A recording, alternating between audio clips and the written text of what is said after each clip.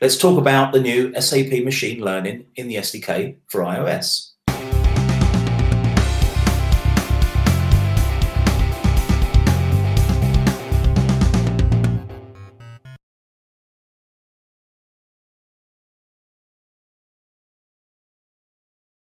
Hi, I'm Ian Thane. Welcome to another SAP Code Talk. And I'm really pleased to have first-timer Vivek joining me from San Ramon, California. Vivek, thank you for joining me. Thanks for having me. Excellent. So the SAP Cloud Platform SDK for iOS 3.0 SPO1, what a mouthful, came out a few days ago. And one of the things I spoke to Andreas a few days ago was SAP Machine Learning OCR. So that's why we've got you here. Tell me, why is it required? Well, the motivation is basically coming from what we as SAP want to achieve. We want our customers to be intelligent enterprise, and giving them some sort of machine learning capabilities will basically we were trying basically to reach that goal. Additionally, with the release of Core ML from the Apple side, also reconcile with the Apple SAP partnership on the SDK side. So that was the main motivation behind this SAP ML new framework. I'm glad you mentioned the Core ML, because probably my next question is going to lead you into that. You know, what do we do, and what do we add on to that? So we basically use the underlying Core ML capabilities, and we build on top of it. So the text recognition model that we have run on is a Core ML model, and it basically utilizes all the advantages of having a Core ML model. Yeah. So what about things like input, and how do we actually interact? How do we get data into that Core ML model? I alluded to it with OCR when I was starting the code talk. Right. Yeah. So like at the very high level, the model basically takes a sort of image, but in our offering, basically we offer a real-time OCR capability. That means you can have a back camera video frames coming in. We feed those frames to the model, and in turn, the model basically returns you all the recognized strings and their corresponding bounding boxes. Okay, I can think of a few use cases myself. Well, let me put the question to you. What sort of things do you, when you were sort of putting together, what are you envisaging that our users can do with this?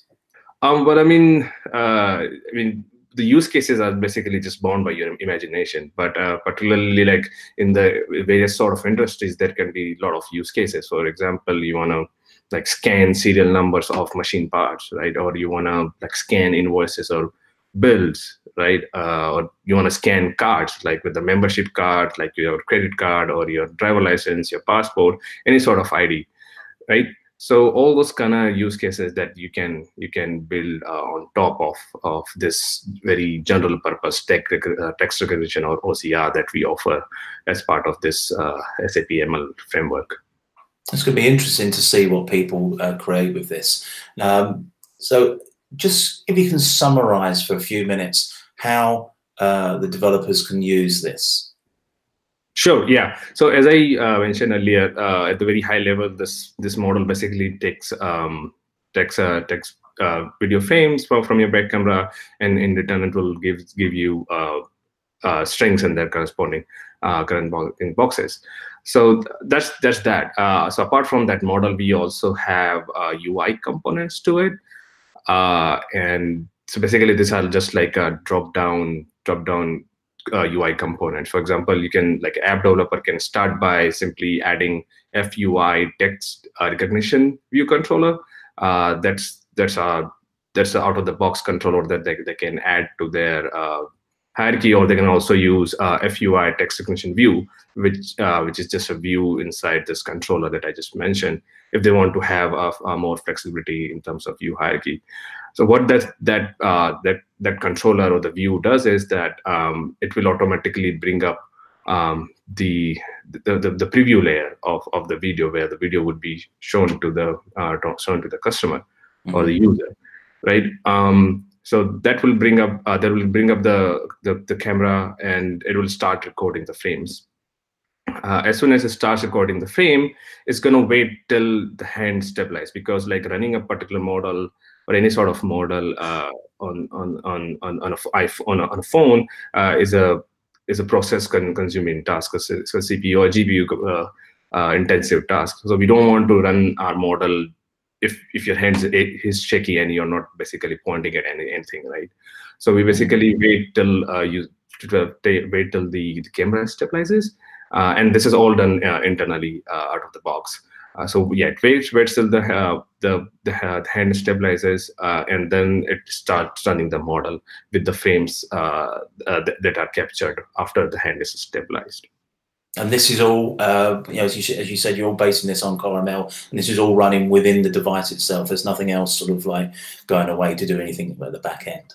That's correct. Yeah. So everything that we provide right now is offline. You don't need any network connectivity at all.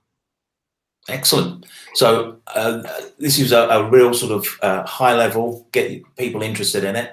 I'm sure we're going to have some questions. And Vivek, I would love to have you back on future Code Talks if you agree. Sure, why not? I'll be glad to come back again.